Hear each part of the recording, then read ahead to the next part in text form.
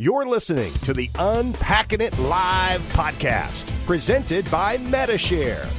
Each week, Bryce, Luke, and Henry unpack sports, faith, and life with the goal of challenging, encouraging, and inspiring you to follow Jesus and become more like him. Now, from Charlotte, North Carolina, uniting sports fans everywhere, here's your host, Bryce Johnson.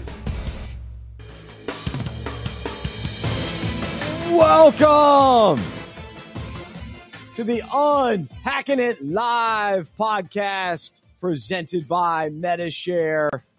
I'm Bryce Johnson. We will unpack sports, faith, and life with you and the Unpacking It community of sports fans. So glad to be here. We missed you last Monday. Hope you had a great Memorial Day. But we have a lot to discuss and unpack today as we go heavy in on the NBA Finals. Last night's game, it was a little bit of a blowout there at the in the third quarter, thanks to the Golden State Warriors. But overall, through two games, we've got a competitive series. Very entertaining. Lots of storylines, interesting players, great performances. Tatum struggles game one, plays well game two. The rest of the Celtics were great in game one. Hello, anyone home? Game two. Three different starters for the Celtics scored 2 points. How does that even happen? I feel like if I at least was on the floor for 30 minutes, So tough night for the Celtics. But I do want to unpack the idea that both of these teams have great defenses.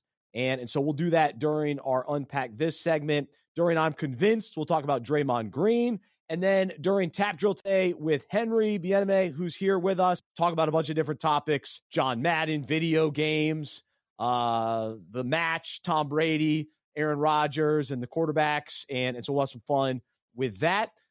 In a little bit, Luke is going to share kind of one of his pet peeves. And I think you're going to be intrigued by it. And I may even disagree with him. I'm not sure. When he was telling me a little bit about it earlier, my initial thought was, I think I go the other way on that, but we're going to give him an opportunity to get that off his chest. And so we'll do that in just a little bit as well. Thanks to everybody that is watching in Facebook, YouTube, Twitter.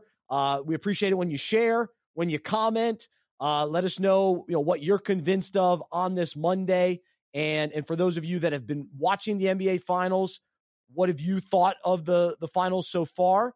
And I know that I have friends that don't like the NBA, and they turn it on, and they're looking for reasons to not keep watching or not like the NBA.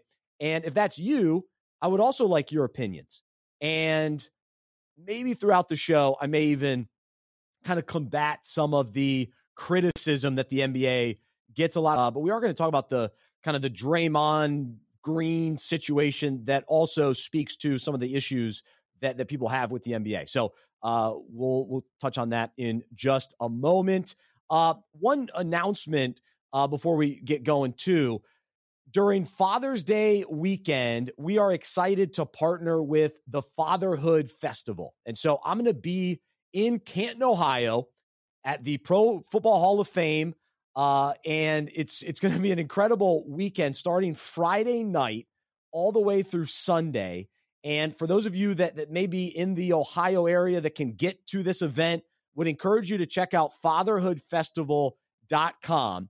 And for those of you that can't make the trip, we'll be doing a simulcast that actually I'll be hosting. And so I'm excited to be a part of this event. And it's at the Hall of Fame Village. And so they've got a stadium, and it's a weekend for the whole family. And so there's a concert with Jordan Davis, and then a bunch of NFL players are going to be a part of this as well. Anthony Munoz, Mike Singletary, some other, the McCaffrey family. So a lot of people are a part of it, and we're thrilled here at Unpacking It to also with the Fatherhood Festival. And so you can go to fatherhoodfestival.com. We just had Justin Batt on our podcast last week, who's the founder of this. And so he talks more about it, and you can get all the details there. But pretty cool, pretty cool event for the whole weekend, for the whole family. So I also, before we dive in even further, I do want to thank our presenting sponsor, MediShare, they continue to stick with us, and we love our partnership. So if you're looking for an affordable, reliable healthcare option that you can trust, check out MediShare today. Go to MediShare.com/unpackingit. MediShare offers programs for every budget. So if you're an individual, parent, small business owner, ministry leader, or you're self-employed, MediShare has options for you. And the best part, their members on average save 50% or more on their healthcare costs. And so that's MediShare.com/unpackingit. All right. Good to see you, buddy. Glad you're here with us. I know your wife, Madeline, had a big weekend, and you were full on supportive mode. But today we get you on air. You get to shine today. So we're here together, and your wife, she had a big third place performance in the triathlon. Right? Her first triathlon. Very proud. I'm a very proud husband. Watching my wife compete, I was like, wow, this is incredible. I will gladly play a role of supporter while she plays a role of competitor. So her first triathlon, she was a runner in high school, has done 3 half marathons. And her friend, kind of joking, were like, yeah, we should sign up for a triathlon. And then eventually they kept saying, wait, are we being serious about this or are we joking? And they ended up signing up for it, trained a few months, and she did tremendous, got a trophy, a medal. Very proud of her. And then we had a ginormous brunch after the triathlon. So she earned it. Very proud. She got a medal and a trophy? So it was a participation medal. Okay. Everyone got the finishing medal, which for a triathlon, I'm all for participation medal because that is some difficult participation. And then obviously, if you finish first, second, or third in your age group. So her division was females age 20 to 24. And third place. So very proud of her. And she had a good little cool. Celebration watch committee that came out. So I would say she was one of the more popular competitors in regards to fan attendance. It was impressive. Good turnout. I love it. Well, that's great. So big win for her to finish third. That's strong. First one, nice debut. And let's jump into the NBA. Game 2 in San Francisco. Golden State able to bounce back and get the win, which we expected. And going into the game, my first thought was, well, Golden State's going to come out and blow out the Celtics. And then I started thinking, I was talking to my brother, I was like, you know what? Can you really Celtics with that great defense? And, defensive player of the year, is that possible? And then he reminded me, hey, they got blown out against the Miami Heat. And so we know what the Warriors are capable of. And so we saw that last night. And I'm going to talk more about the defense for the Warriors in a little bit. But let's start with kind of what everybody's talking about and just sort of the controversy of the night. And I'm convinced that every NBA team needs a Draymond Green type player. Because I think about the Lakers and Ron Artest. I think about the Bulls, Dennis Rodman. I think about the bad boy Detroit, Dennis Rodman and Bill Laimbeer and Rick Mahorn. And every team has, the tough guy and the guy that just roughs up the game a little bit, and that's part of the deal. However, I'm also convinced that you have to keep those guys in check, because if you don't, they can cost you. If the Warriors aren't careful, I think Draymond Green can cost them again, because we remember he cost them when he messed around with LeBron James, and they messed around in that series, and the Cavs came back to win despite being down 3-1 just a few years ago. And so, I'm convinced it's shocking that the refs last night allowed Draymond Green to get away, with a lot of the chippiness after he got his first technical. Yes. And so it became clear that they were going to give him some room. They didn't want to eject him from the game.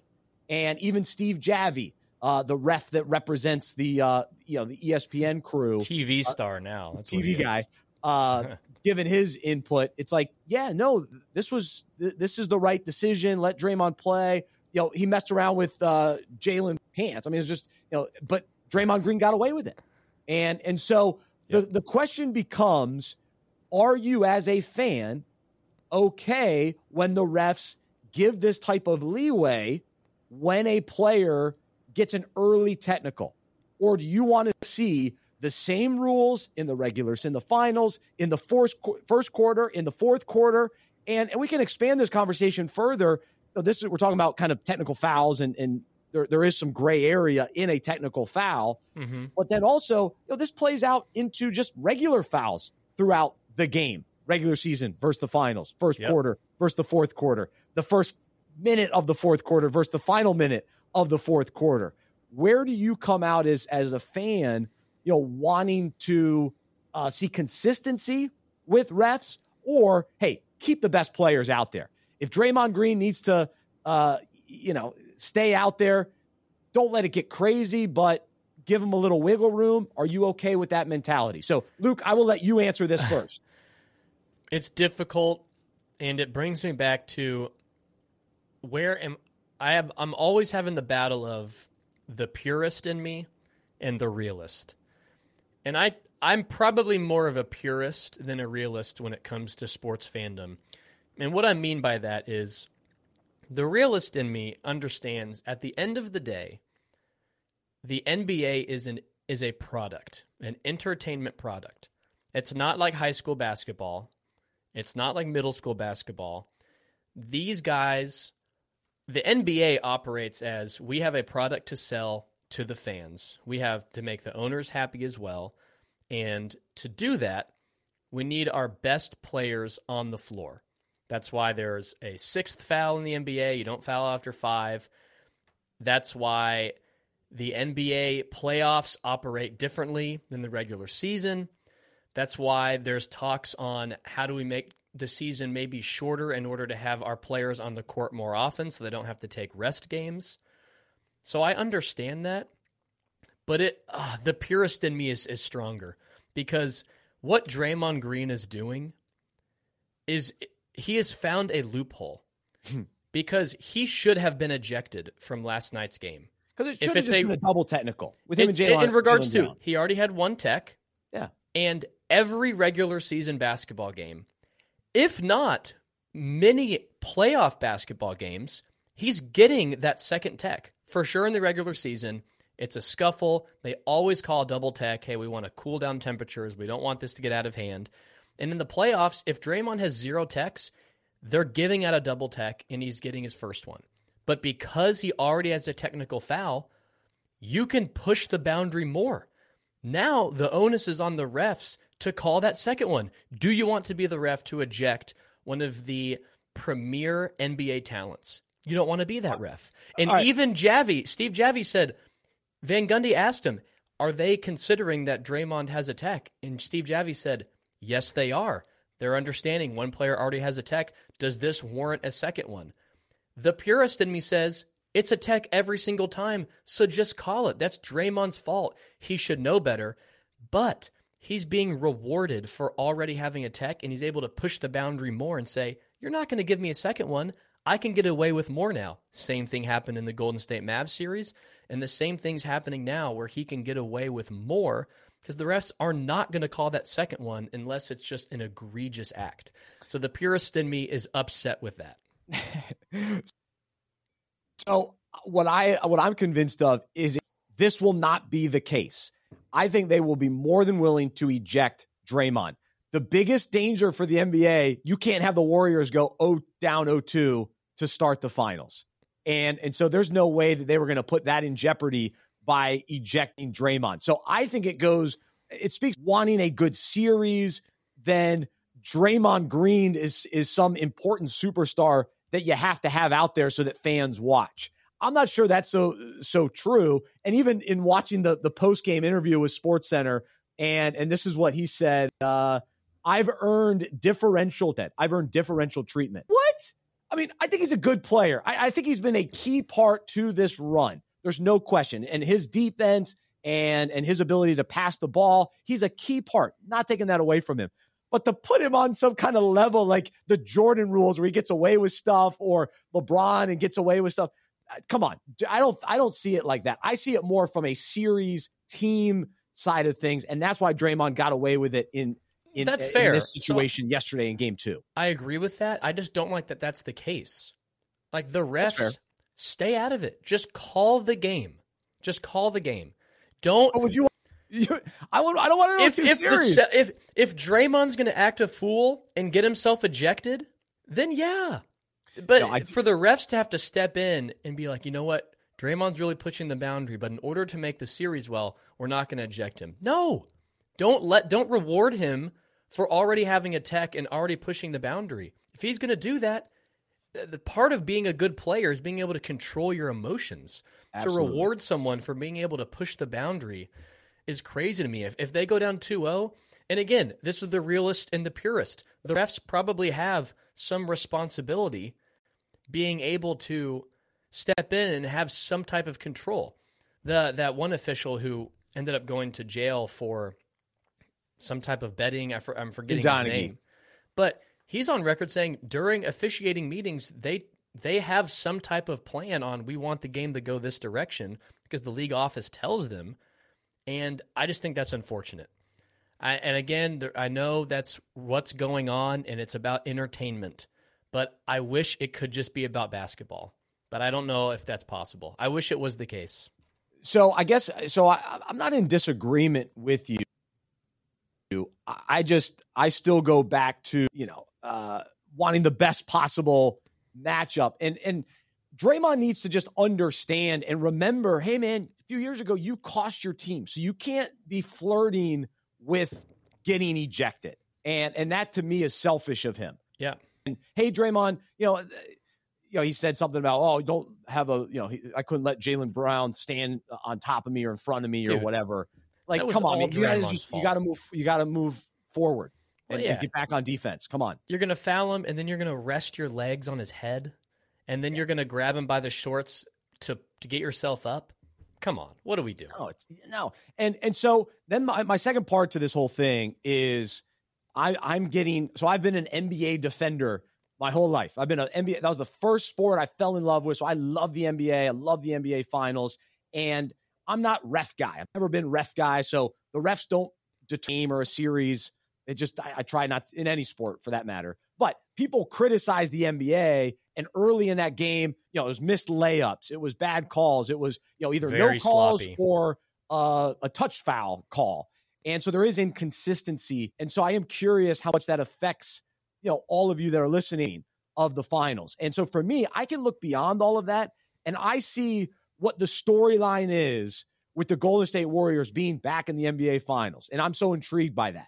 The injuries to now being here. Kevin Durant leaves, now they're here. The whole Boston Celtics story is fascinating to me.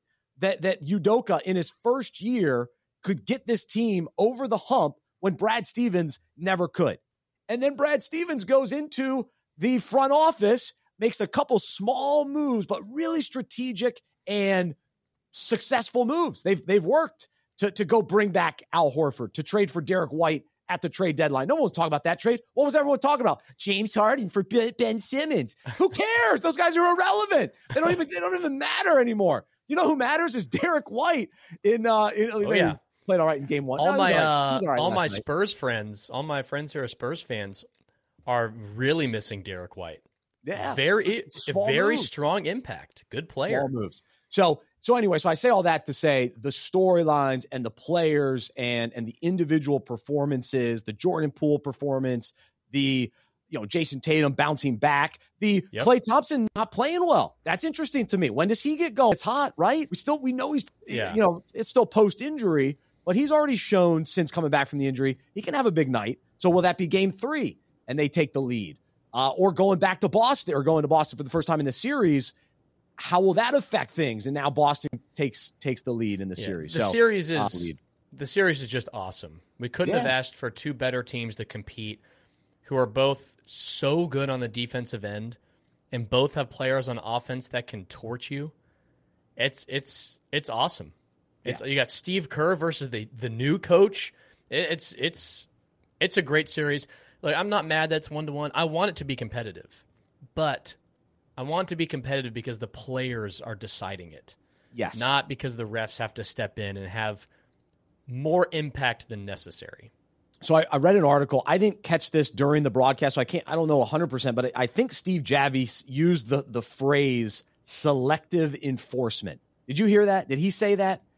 Anyway, that's the term that I read an article about. Like, that's what the refs kind of operate under, selective enforcement. And so that's really interesting as a fan. Yeah, do I want selective enforcement of the traveling call? Like, think about, people complain about that too. But fouls, travels. Don't even get me started. Don't even get me. It's. But it's the same in football too. Holding, and there's so much selective enforcement. And so we never, to your point, we never want the refs to steal the show, make it all about them and their selective enforcement. But it just depends, usually, our perspective on, is it benefiting our team or not?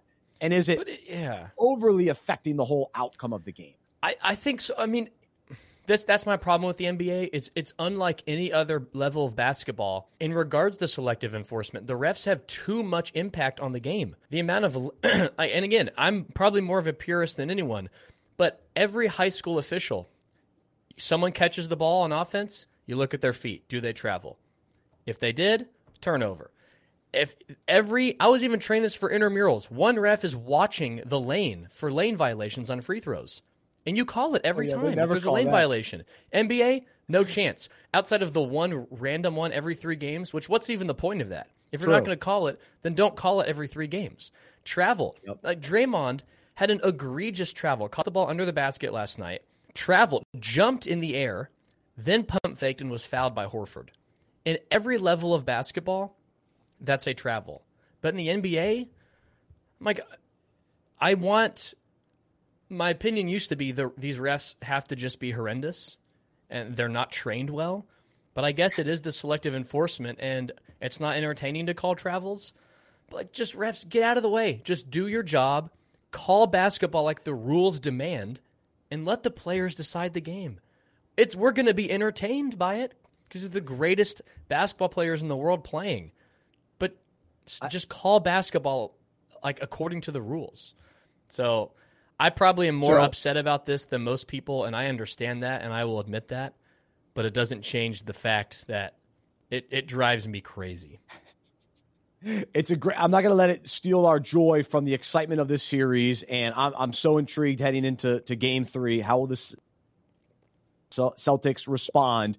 But I do think of selective enforcement has some spiritual ramifications as well. So I didn't write today's Unpack This about selective enforcement, but I may have to. So we'll see. So I think there's some parallels there when we pick and choose sins that we think are bad or that we want to follow or don't want to follow, and I step on all of our toes a little bit when we start thinking about that. So, but speaking of Unpack This, I want to go a different direction today, and this is our segment each week where we take a sports topic related to the Bible, related to our own lives, and here at Unpacking It, as you can tell, we're passionate about sports, but we're even more passionate in understanding, what it looks like to really live for Him and to challenge one another, encourage one another in this journey as we reach at different stages of the journey. Some are still exploring, all right, do I really believe, and what does that mean? And for some of us, it's been years of following and growing and maturing and God continuing to refine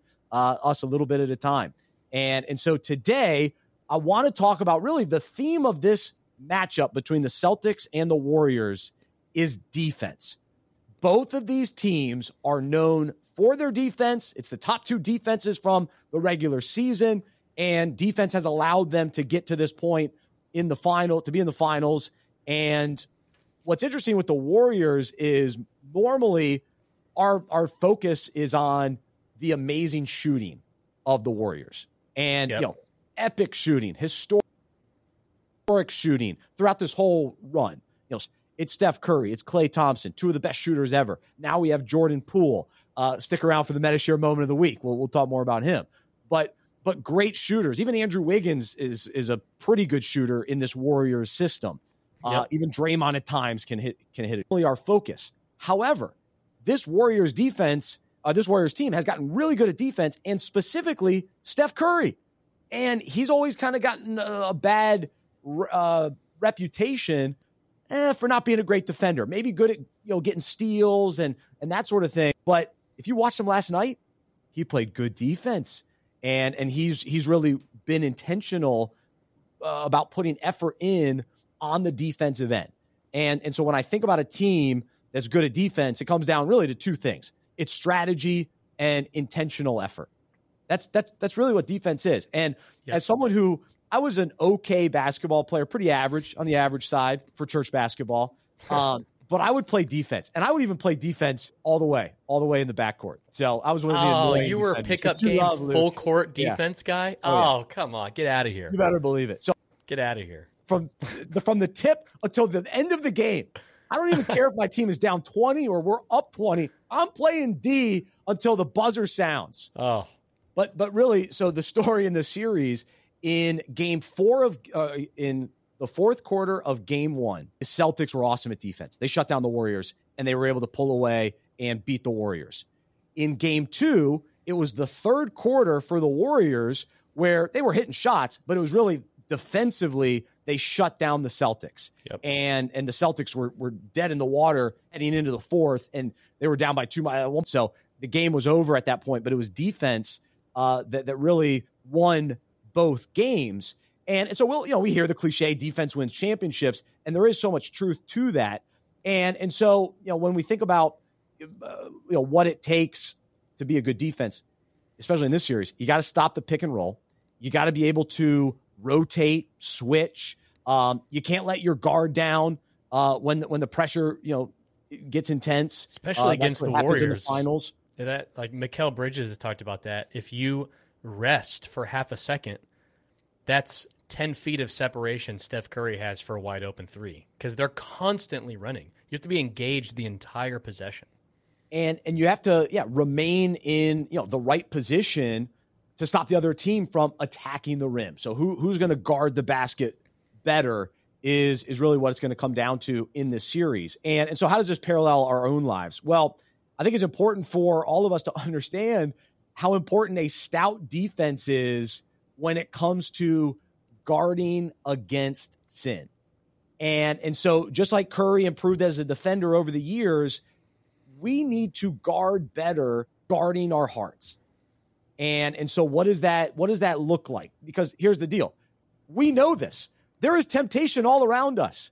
There is an allure for sin at every corner. And so we're getting attacked, right? The offense is coming down the floor, so to speak. Are we adjusting? Are we switching and rotating? Are we guarding the basket? Are we stopping the attacks that are coming? And so are we putting in the intentional effort to have a great defense, to guard our heart? Are we letting our guard down? Are we getting lazy on defense and our guard's not up against sin and temptation? And so we know that there's an enemy looking to attack the basket, to attack our heart, to penetrate, right? To penetrate our and to take over. And so what type of defense do we have in our lives? And so the book of wisdom, Proverbs, says, guard your heart above all else, for it determines the course of your life. In Luke 21, but be on guard so that your hearts are not weighed down and depressed with the giddiness of debauchery and the nausea of self-indulgence and the worldly worries of life. And so there you go. You can read more. And then in Matthew it says, but the words you speak come from the heart. That's what defiles you. For from the heart come evil thoughts, murder, adultery, sexual immorality, theft, lying, and slander. So it comes from the heart. So we got to guard the heart. That's what it comes down to. We got to have a defense around our heart. And what does that look like? Well, one, we have to know Scripture, meditate on Scripture so that when the attacks come, we can stand firm. We can stand firm by remembering Scripture. And we also have to understand of Satan and understand how he's going to attack. And so NBA teams that are good at defense, they watch game film. They understand, what the offense is trying to do, and then they combat that. And so what was the big adjustment that Golden State made to the great Boston defense started doing more pick and rolls. And so it threw off the Celtics defense a little bit. But for us, it's important that we make those adjustments in life when we're we're getting attacked and we have to adjust. And so we have to guard our heart. So question is, what are we putting in our heart, of our heart? We're wondering, man, I want to stop this or stop that in life, or this sin continues to be a struggle of mine. We got to get to the heart of the issue. What's going on in the heart? And are we guarding our heart? So that's my big takeaway today for each of us. It plays out a little bit differently, but going back to Proverbs, guard determines the course of your life. So where's our heart leading us? And is our heart fully devoted to God, to love the Lord your God with all your heart, soul, mind, and strength? But we gotta love him with our whole heart and be wholly devoted to him with our whole heart. Then when temptation comes, we'll be able to stand firm, right? That right stance. I think about the defensive stance. You gotta have that. Be able to okay, they're trying to penetrate, they're trying to get in here. All right, let's stand firm. Rotate. And you need your teammates too. And we need accountability. And we need people around us to say, whoa, look right. Come on, step back. It's coming to your left. Rotate. Those are the things that are yelled out on defense. And so I hope that's encouraging to you today. And I know it's a challenge for all of us to evaluate and say, all right, Lord, help me guard my heart better. And so that wonderful things come out of our heart, right? We're putting good things into our lives. We're keeping the negative stuff out, the evil out, then we're going to respond well when the attacks do happen. So, all right, Luke, what are your thoughts on defense? I can imagine you don't really care about defense, but hopefully spiritually that's not the case. Man, I probably wasn't the greatest defender back in high school. Well, I'll tell you this: elite charge taker, and that is a key component of defense. I could not guard the ball one-on-one. Like every year, we would have summer break, and then our first practice back, we would begin practice with full court one-on-one, and you had to stay on defense until you got to stop. So, I'd stay on defense for an eternity. Full court one-on-one against our point guards, 0% chance I was getting off the floor. Go right by me. So defense wasn't my forte. You could count me in for a couple rebounds, a charge or two, a couple baskets, a couple assists. So that was my game. But it is a good topic about guarding our heart. And I think it really pushes against a wildly untrue cultural belief, which is to follow your heart. That could not be further from the truth. You hear that in every movie, every book, and a lot of conversations when people are making decisions. You know what, man? You just got to follow your heart. Follow your heart. Like, are you kidding me? Well, what does the Bible say? You and I both, and Christians should have a high view of God's word. Jeremiah 17:9 says the heart is wicked and deceitful, and you should not follow it. And we know that in our own strength and our own desires, we pursue sin. And then God saves us and gives us his Holy Spirit. And then it's this battle of submitting to the Spirit or submitting to the flesh. And the flesh is our own heart. So if we follow our own heart, we will be in sin. It'll lead to destruction. It will lead to death. But if we submit to the Spirit, and if we submit to pursuing God's heart, then that's where life in fulfillment is, and faithfulness and obedience. So you talking about guarding our heart reminded me of that, because it's just an unfortunate cultural belief that even a lot of Christians can find themselves saying on, okay, but what's your gut feeling? Or we're like, you got to follow your heart, man. What do you desire? What's your heart? Well, we got to discern, is this a desire of God's heart of holiness?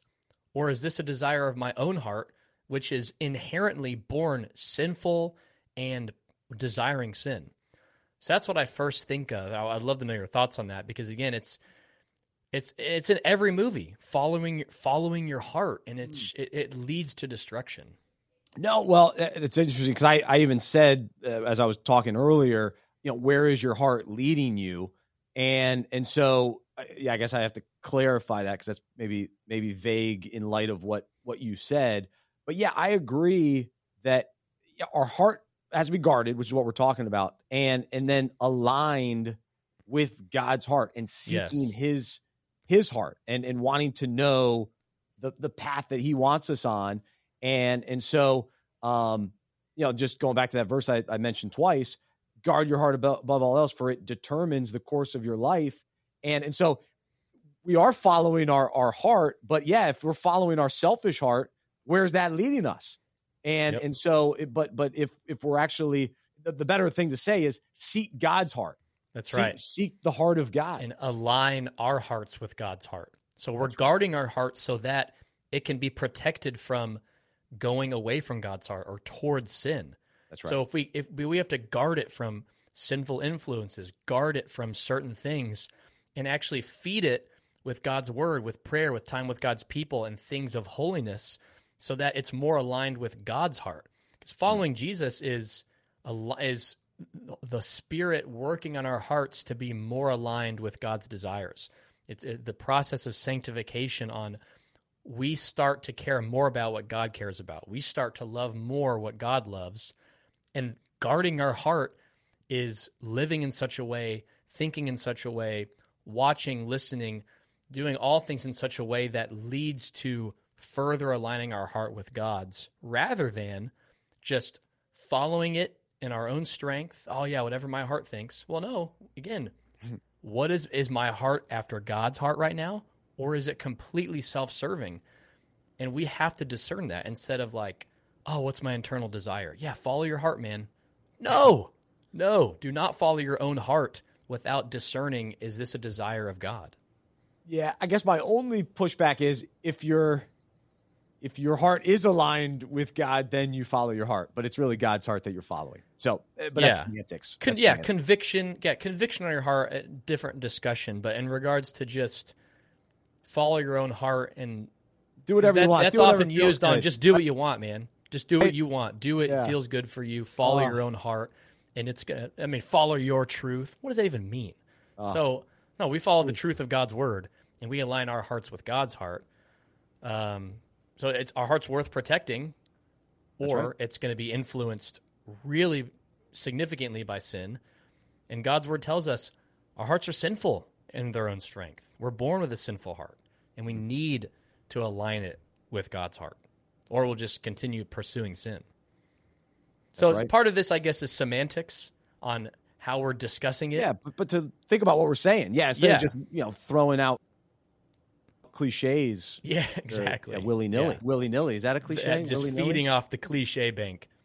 Yeah. So we gotta think about what that actually looks like. So the encouragement today, be on guard. What goes into our hearts and for that matter our minds as well. And really protect them. Protect the heart. So that's the parallel for us today as we watch these great defenses in the NBA Finals. And last night's scoring was low. I mean, to think about a team scoring under 100 in today's NBA, where we see more offense in general, that was Steph Curry stepping it up on the defensive end. So if we haven't been great at defense and guarding our heart, we can change. We can get better. We can seek the Lord in that and put the right effort in, but the right parameters as well and strategy that's needed. Yep. And people around you, having those teammates is crucial as well. All right. So let's talk about some of the other kind of storylines inside and outside of the NBA Finals. I know for me, the NBA coaching situation is fascinating to me because here we are, Steve Kerr's been there forever. On game where we have to suffer through Mark Jackson and his takeaways, but the idea that there he was in Golden State, this doesn't work. We need to get somebody else in here.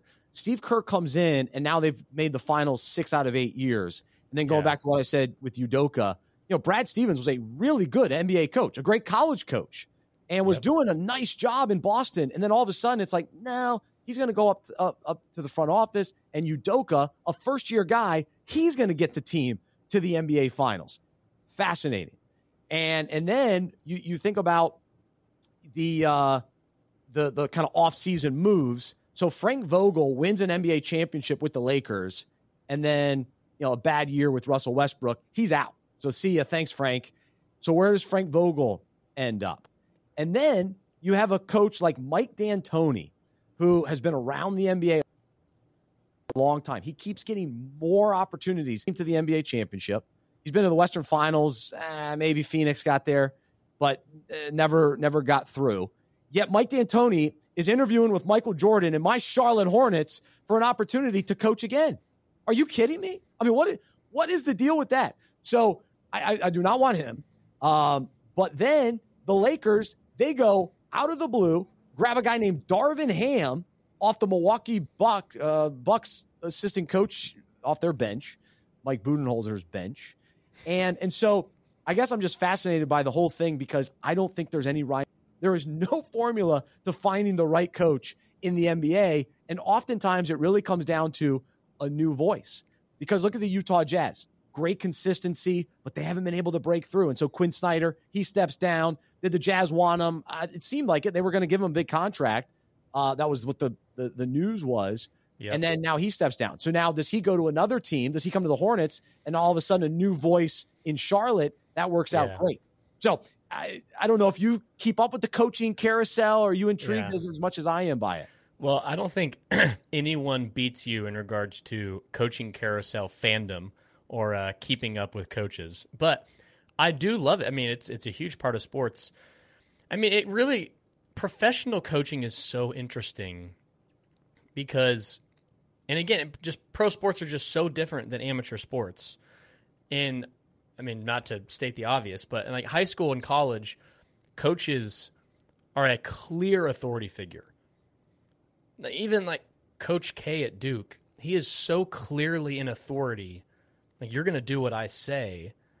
And in the NBA, players are making more than the coaches. Like, there is an authority, but it's kind of some gray area on what that authority is. It's a grown man coaching grown men, and that's difficult. So it really comes down to fit.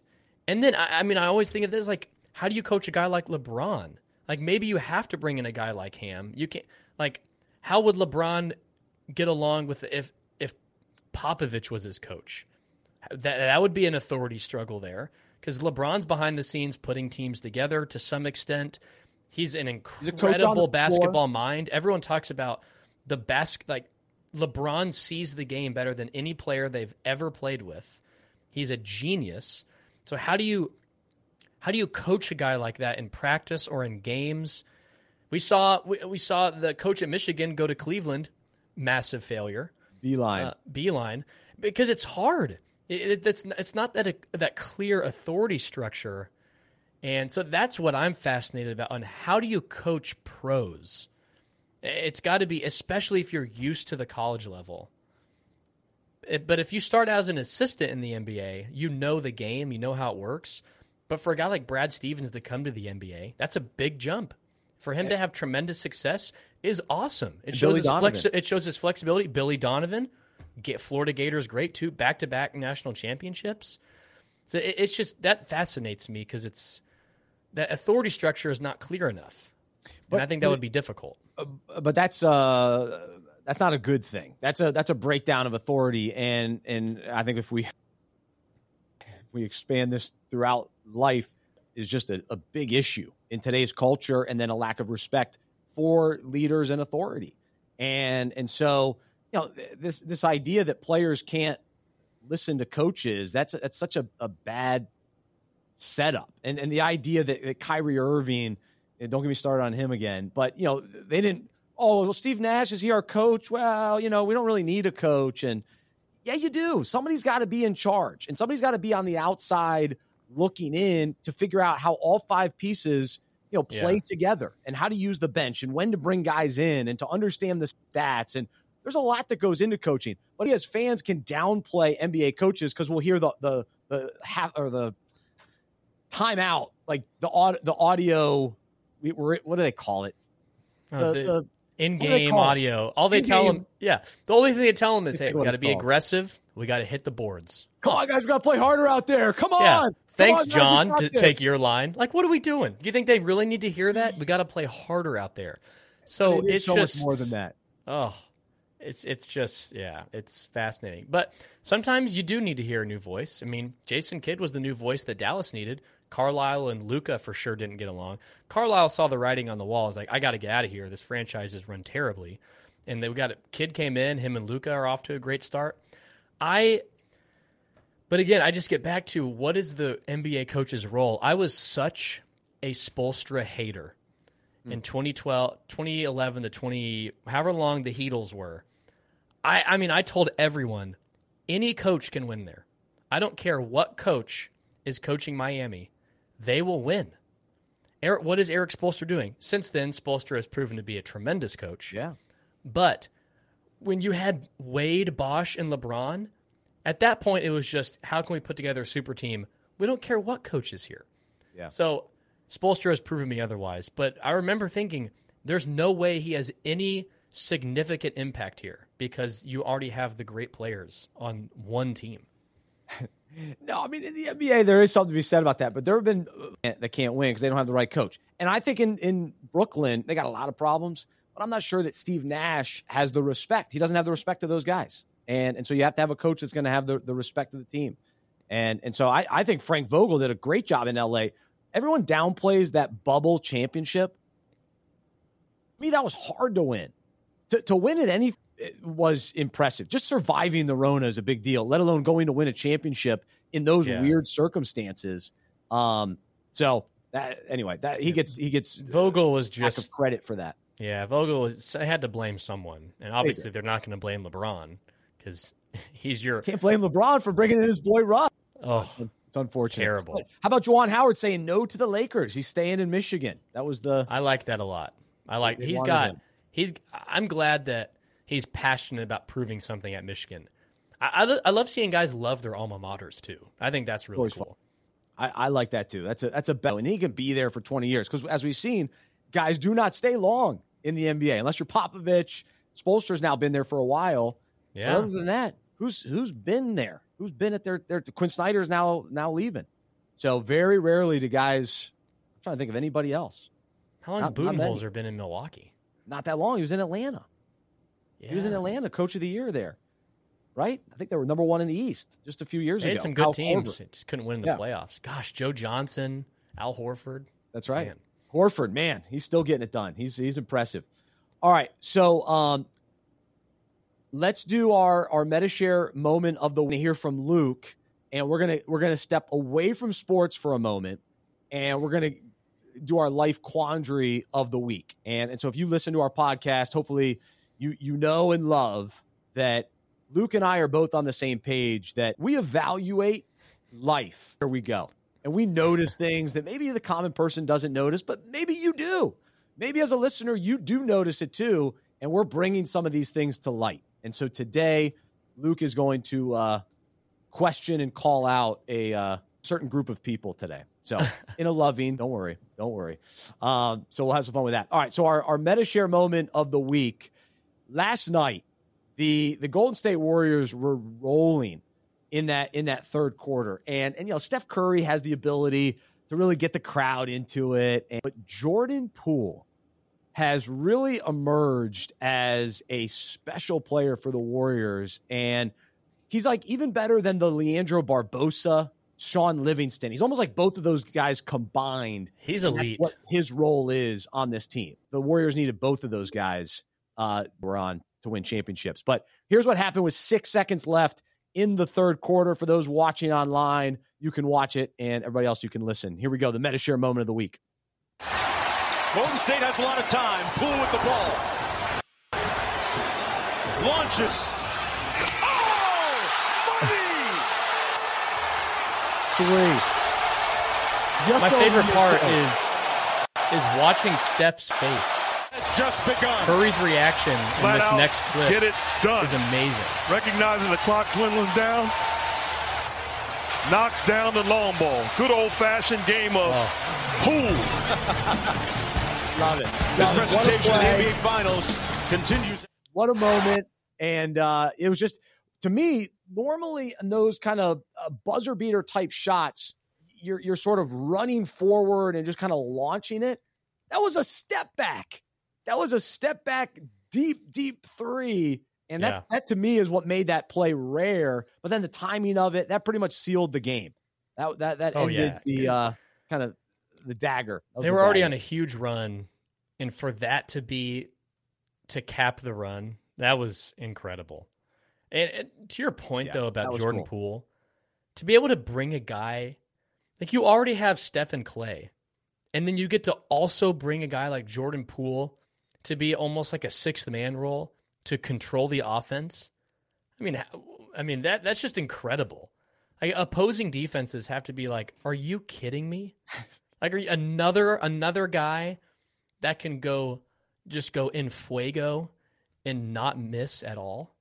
It's remarkable. Has he had more points than Clay?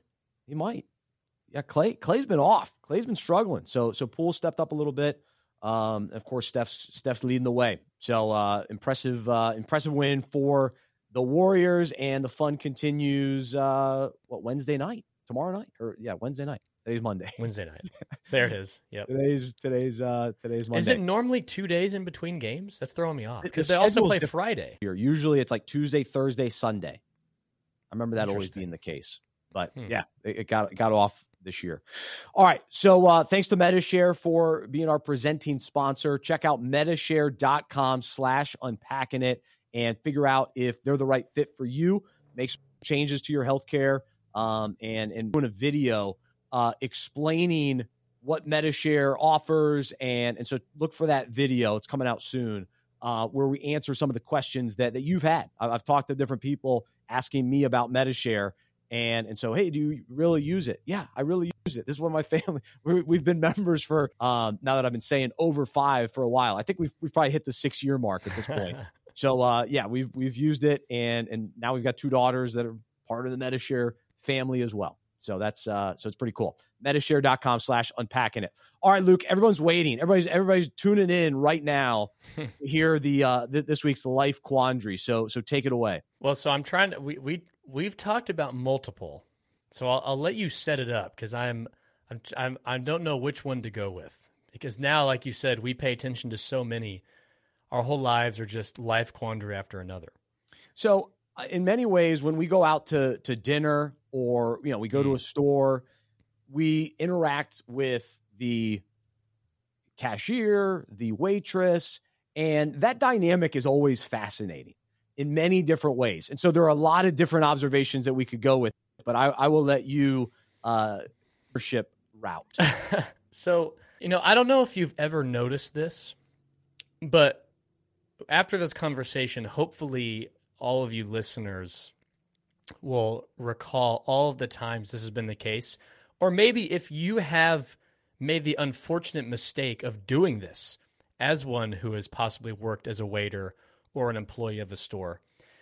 And it's just claiming ownership of things that are not yours. It drives me insane. It comes across as cocky or like, who are you? I know you're just an employee here. This is not yours. So I'll give 2 examples. So Madeline and I go out to get pizza this past week. We're looking at the menu. There's a lot of fancy, really good pizzas, really good pizza place in Fort Worth. And we're looking, we see this one pizza. Hey, what do you think about this pizza? Would you recommend this pizza? And the waiter goes, I just sold my last one. Just sold my last one of those. And I'm like, his last one. Is he the store owner? Is this guy the owner of this establishment? How cool that he's serving us? Asked him again, what about this one? Sorry, that's one of my favorites. I love selling those, but I just ran out of my last one. Excuse me, sir. How do you get out of pizza? But that's a separate topic. That's another interesting thing. But run out. The phrase, I ran out of my last one. I just sold my last one. Another example, this one was outrageous. Madeline and I were, this is back when we were engaged, we're starting to look for furniture to furnish our future apartment. And go to a couch place, Haverty's, good place. And we walk in, greeted by one of the employees, said, hey, we're looking for possibly a sectional couch. We love sectionals. And he's He said, you know what? All my sectionals over here. If you're looking for these type of chairs, all my chairs are over here of this side. And if you don't want a sectional couch, all my non-sectional couches are over here. So if you want any of these, my sectional couch is over here. I'm thinking, yours. These are not yours. You are a paid employee of Haverty's. You definitely don't own Haverty's. They're not yours. But those examples, employees that talk about it like it's theirs, it's not cool. Like, I think like they're trying to take ownership of, oh yeah, this is my job. I'm taking it seriously. You know, all my couches over here. Sorry, I just sold my last pizza. Come on, man. They're not yours. Say our. You got to speak in our. It's group ownership. Our couches are over here, or the couches are over here. That's fair. So I don't know. Maybe I'm overreacting, but I can't stand when that happens. So I don't necessarily understand the outrage, but I appreciate the observation. And when you told me earlier, I was going to go the opposite direction, and I thought you might be able to convince me, but I'm going to stay on the other end because I think that they've taken ownership of their job. They take their job really seriously, and they feel like it's theirs. That means they're all in. Those are the kind of people you want working for you. And so if somebody is the owner, that's the kind of waitress you want. That's the kind of my pizza over here. Oh, let me see what I can do. I always love that too. Let me see what I can do. If they have the power to do something. Let me go check on that. Let me see what I can do. But no, I like that. I think that person is working hard. It may be a tad annoying for you and I as the customer, but I think that mentality, heart behind it, is a positive thing for the actual business and the owner. The heart behind it, yes, but gosh, it's so cringeworthy. And I'm gonna start just like, you know what? I'm not gonna take my business here tonight. Your pizza. Go home, say, I'll go find a pizza somewhere else. I know Papa John's isn't out of their pepperoni. Don't sleep on PJs. Big Domino's guy though. But I've gone back especially and the forth over the years. The couch guy though, like, you know, all my couches, these are my favorite couch. Yeah, all my favorite couches are over here, or all my sectionals. If you want to find my sectionals, they're over here. Dude, we all know, like, dude, stop playing the game. We all know they're not yours. You can work hard. Just say our sectionals, the ones we sell here. They're not yours. It's fair. So I don't know. I can't get past it. It's uncomfortable to me. It's so uncomfortable to me. Next time you just need to ask, do you own it? I should. Oh, I really should. Oh, how long have you owned this owner. place for? Yeah, Oh, that's cool. Do it. Yeah. How long did it take you to back. make those sectionals? Man. I want to hear back on that. So, all right, it's a good take. Let us know your thoughts. Where do you come out on this? I guess Luke and I do disagree slightly. I can get in on the hour, though. I have a fair answer to the issue. But let us know. Bryce at unpackingit.com. You can also email Luke and give him a hard time. Luke at unpackingit.com as well. I'm about to get some slander in my inbox now. Yeah, that's right. So there you go. All right, let's do fortunately, we had technical difficulties today, and Henry had to leave early, so our recording got bumped just slightly, and a number of things happened today. But here we are. We're still rolling. So we're going to do Tap Drill with just the two of us. But we do have two interns that are helping per topics, and so they're doing a great job as well, Landon and CJ. But here's a couple topics we'll just throw out there for you and I, Luke. So apparently the Madden cover is out, and so we always wonder, all right, who's going to get the Madden years? They get on, great honor, and then they get injured.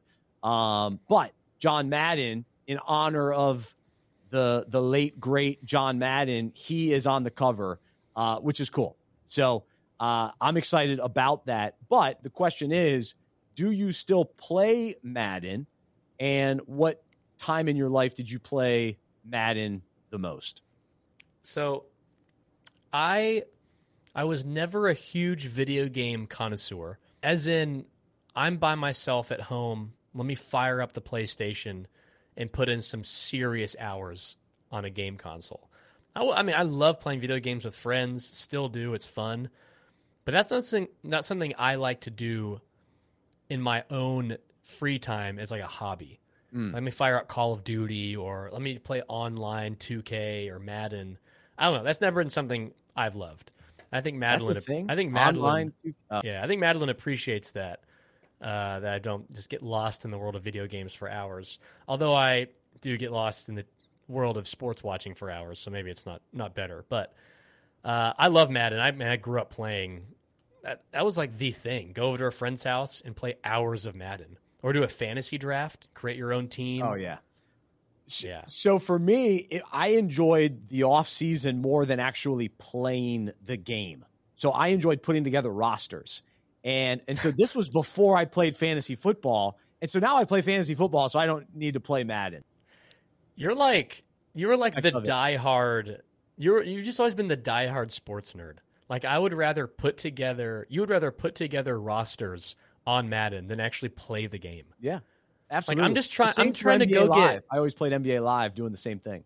Like I'm just trying to force feed Adrian Peterson, get 350 yards in a Madden game, and you're tinkering with what kind of trade rosters. can I pull off? Yeah. What will the computer allow? Will they allow this trade? Can I go get this quarterback for this offensive lineman? Will they do it? Oh, I remember the then funniest you get the rejection, thing. You got to rework it. You got to make sure the salary caps line up. The funniest thing, I was doing a fantasy draft with my buddy growing up. We're probably 6th grade. And with the first overall pick, we drafted Brian Urlacher. Ooh. And it was a great pick for us, but it was hilarious. My buddy didn't know how to pronounce his last name. So he goes, "Dude, we just got Brian Urlacher. Yes, we got Brian Urlacher." I'm like, legend. Who is Brian Urlacher? We just got goodness. Urlacher. So I thought that was one of the most egregious mispronunciations of an athlete's name I've ever heard, and it's hilarious to this day. Urlacher. He was well known. I know. I mean, so that means he wasn't watching much football. That's bad. My next question here for a little tap drill. Did you watch the match between Brady and Rodgers and Mahomes and Allen? What was your consumption of that? I watched a grand total of 0 seconds. Oh, you missed out. It was fun. It was. I watched the highlights, but we've talked about it before. I can't do with the cringe interviews anymore. Now we don't even have any pro golfers. So I don't want to be anti-match guy, but if it's on, I would have watched. But I was like, you know what? I'm out and about. On. I don't need to stay home for this. I'll get the highlights. It's fine. I will say, though, Jim Nantz said something. I was watching the Memorial, and it was one of his lowest moments as a broadcaster. I was just texting a buddy on, is Jim Nantz getting a little old? We're hearing some things on the telecast, but Aaron Wise had a putt on one of the last holes, and Jim Nantz goes, let's see if he can make this like Aaron Rodgers made his match-winning putt at Capital Wins the Match. Although Aaron Wise doesn't have this for a win, and it's not for birdie, but let's see if he can make it. I was like, oh, man, are you kidding me? What a brutal comparison. A little bit of stretch, but can't rip on Uncle Jimmy. So I'm a Jim Nantz defender. So outside of wedding toasts, then you're not a defender. Well, no, we both gave a wedding toast at the same wedding. So I'm not going to say which one was better. I think we all know. So yeah, no, he's always. Did you watch the match? I did. I enjoyed it. I had it on my second TV, so I wasn't listening to everything. But I kept an eye on it. It was demoted. It was on the side. What was on the first TV? I can't remember. I will have you know. I will have you know. Watching Downton Abbey is going well. So thanks for asking. We're on season 2, and that's unacceptable behavior. We're on season 2, and it's tremendous still. So I thought you'd like to know that. I know you've been dying to hear. No, it's upsetting to even think about. What was I watching instead of it? Yeah, I can't remember. What night was that? But anyway, so all right, the last thing. Did you happen to see Bill Simmons at courtside last night at the Warriors game? I just found it interesting. So maybe he's courtside more often than I realized. But of course, he's a Celtics fan. Yeah. But instead of being in Boston, he's in San Francisco, which I know he lives on the West Coast. But to think Bill Simmons used to be on during halftime on ESPN, which they desperately miss him. I mean, I love Wilbon. Yeah. Stephen A. Smith in small doses. I'm not a huge Jalen Rose fan, but that halftime is questionable at best, especially when we come off. I mean, it's just you jump off the cliff from TNT's coverage. But anyway, Bill Simmons was great when he was at ESPN. I always enjoyed that crew. But now he's like Mr. Mogul, Spotify and The Ringer, and he's sitting front row in the NBA Finals. I mean, just think about her. And now that's where he is. So I just find that fascinating. That's more of an observation than anything. Yeah. Someone who is paid, someone who writes about the game is now sitting courtside because he's made so much writing about the game that now he's watching. As a fan, doesn't even make sense. Not there covering it. I mean, technically he'll talk about it in his podcast, but yeah, he's chilling in good seats, kind of behind the basket. So it's pretty cool. Sir, please tell us about the game that we're also watching with you, and you'll make so much money you'll just start sitting courtside at games. And keep in mind the games we're also watching, and we could still have intellectual takeaways from. That's interesting. I must have missed it. He's not typically the celebrity you see. I feel like Lil Wayne has been getting way too much camera time at games courtside. He's at every Suns game. Like, do we really need? Is that what we're really promoting here? Like, check out this NBA product. Lil Wayne is courtside. Let's show him 10 times during this Mavs Suns game. I don't know. Let's stick to the basketball. You got Landon in the studio laughing. He thinks that's hilarious. So I saw the Sacramento Kings. I don't know if it was the Warriors or the Celtics, but that was interesting too. Like I saw the owner of another team at a playoff game. Cade Cunningham was in like the 5th row at a playoff game, which seems interesting. That's like a diehard basketball fan. Got to be at the game in street clothes. But how about last night? Jalen, as a freshman or sophomore in college, was at the Warriors finals game as a college player. Yeah, that was cool. That was cool. Talking really about cool. One day I'm going to be here. Yeah, sure enough, he is. That was cool. That was a great story. Actually, did you caught that? I did. They were talking about that was during his draft process almost. He was going to be drafted that next draft. That was cool. Yeah, that was cool. And then that was a good tidbit during the game last night. So last thing, Nadal, he won his 14th French Open. 14-0 in finals. We don't talk much tennis, but man, that's unbelievable. It's almost as impressive as me coming out of retirement to play ping pong last night. I played a little ping pong over at the Shake Shack. I was swinging it again, baby. They have tables at Shake Shack? I know. It was shocking. It was fun. Were you just like taking strangers' money there? What was going on? Yeah, I mean, these 12-year-old boys, came in. They were, it's just whack, whack, whack. Yeah, so it was great. Well, no, I didn't play. My big concern. I only hit it back. I was only volleying. I was doing a little volley. Where's the competitive spirit? I know. I've lost it. It's gone. So good for Nadal. He still got it. He's still. My concern is you had to come out of retirement to play ping pong. I feel like that's a sport you never retire from. You're always you're always in the prime of your career for ping pong. Maybe. It's still. I'm a little sore today. A little sore from the volleying. Sore. It's fun. It's actually a nice little game if you're just kind of talking and a nice little game. You sound like some like polo player. He doesn't have time for these common man sports. It's a nice little game. I stick with my horse and polo though, but that's a nice game. No, come on. Oh man, where's some love for table tennis? I will say though, if you have not seen Olympic table tennis, you're missing out. But to me, you can't even see it. It's so fast. That's fair. Yeah, it's too much. All right. Well, we missed that. We didn't hear about your golf tournament adventure, so we'll have to save that for another day.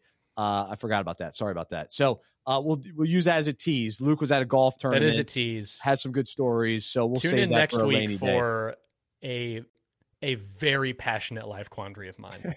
That's right. Be sure to tune in next week because if you thought I was on my soapbox about NBA officials or about guys saying my pizza, another level. You have not heard this life quandary of mine. Well, thanks. Again, encourage you to check out fatherhoodfestival.com. Excited to be a part of that event June 17th through the 18th. Also, thanks to our presenting sponsor, Metashare. I'm Bryce. I'm a sports fan who follows Jesus. I believe in the good news that he died on the cross for my sin. He was resurrected, and through faith, I've been saved. That is true for you as well. And I hope you'll join me as we live life as sports fans who follow Jesus together. For Luke, Henry, Landon, and CJ, have a great rest of your day. We'll talk to you next time right here on the Unpacking It podcast presented by Metashare. For more information about the show, our events, and other resources, visit unpackinit.com. That's unpackinit.com. We hope you are encouraged, inspired, and challenged by what you heard today.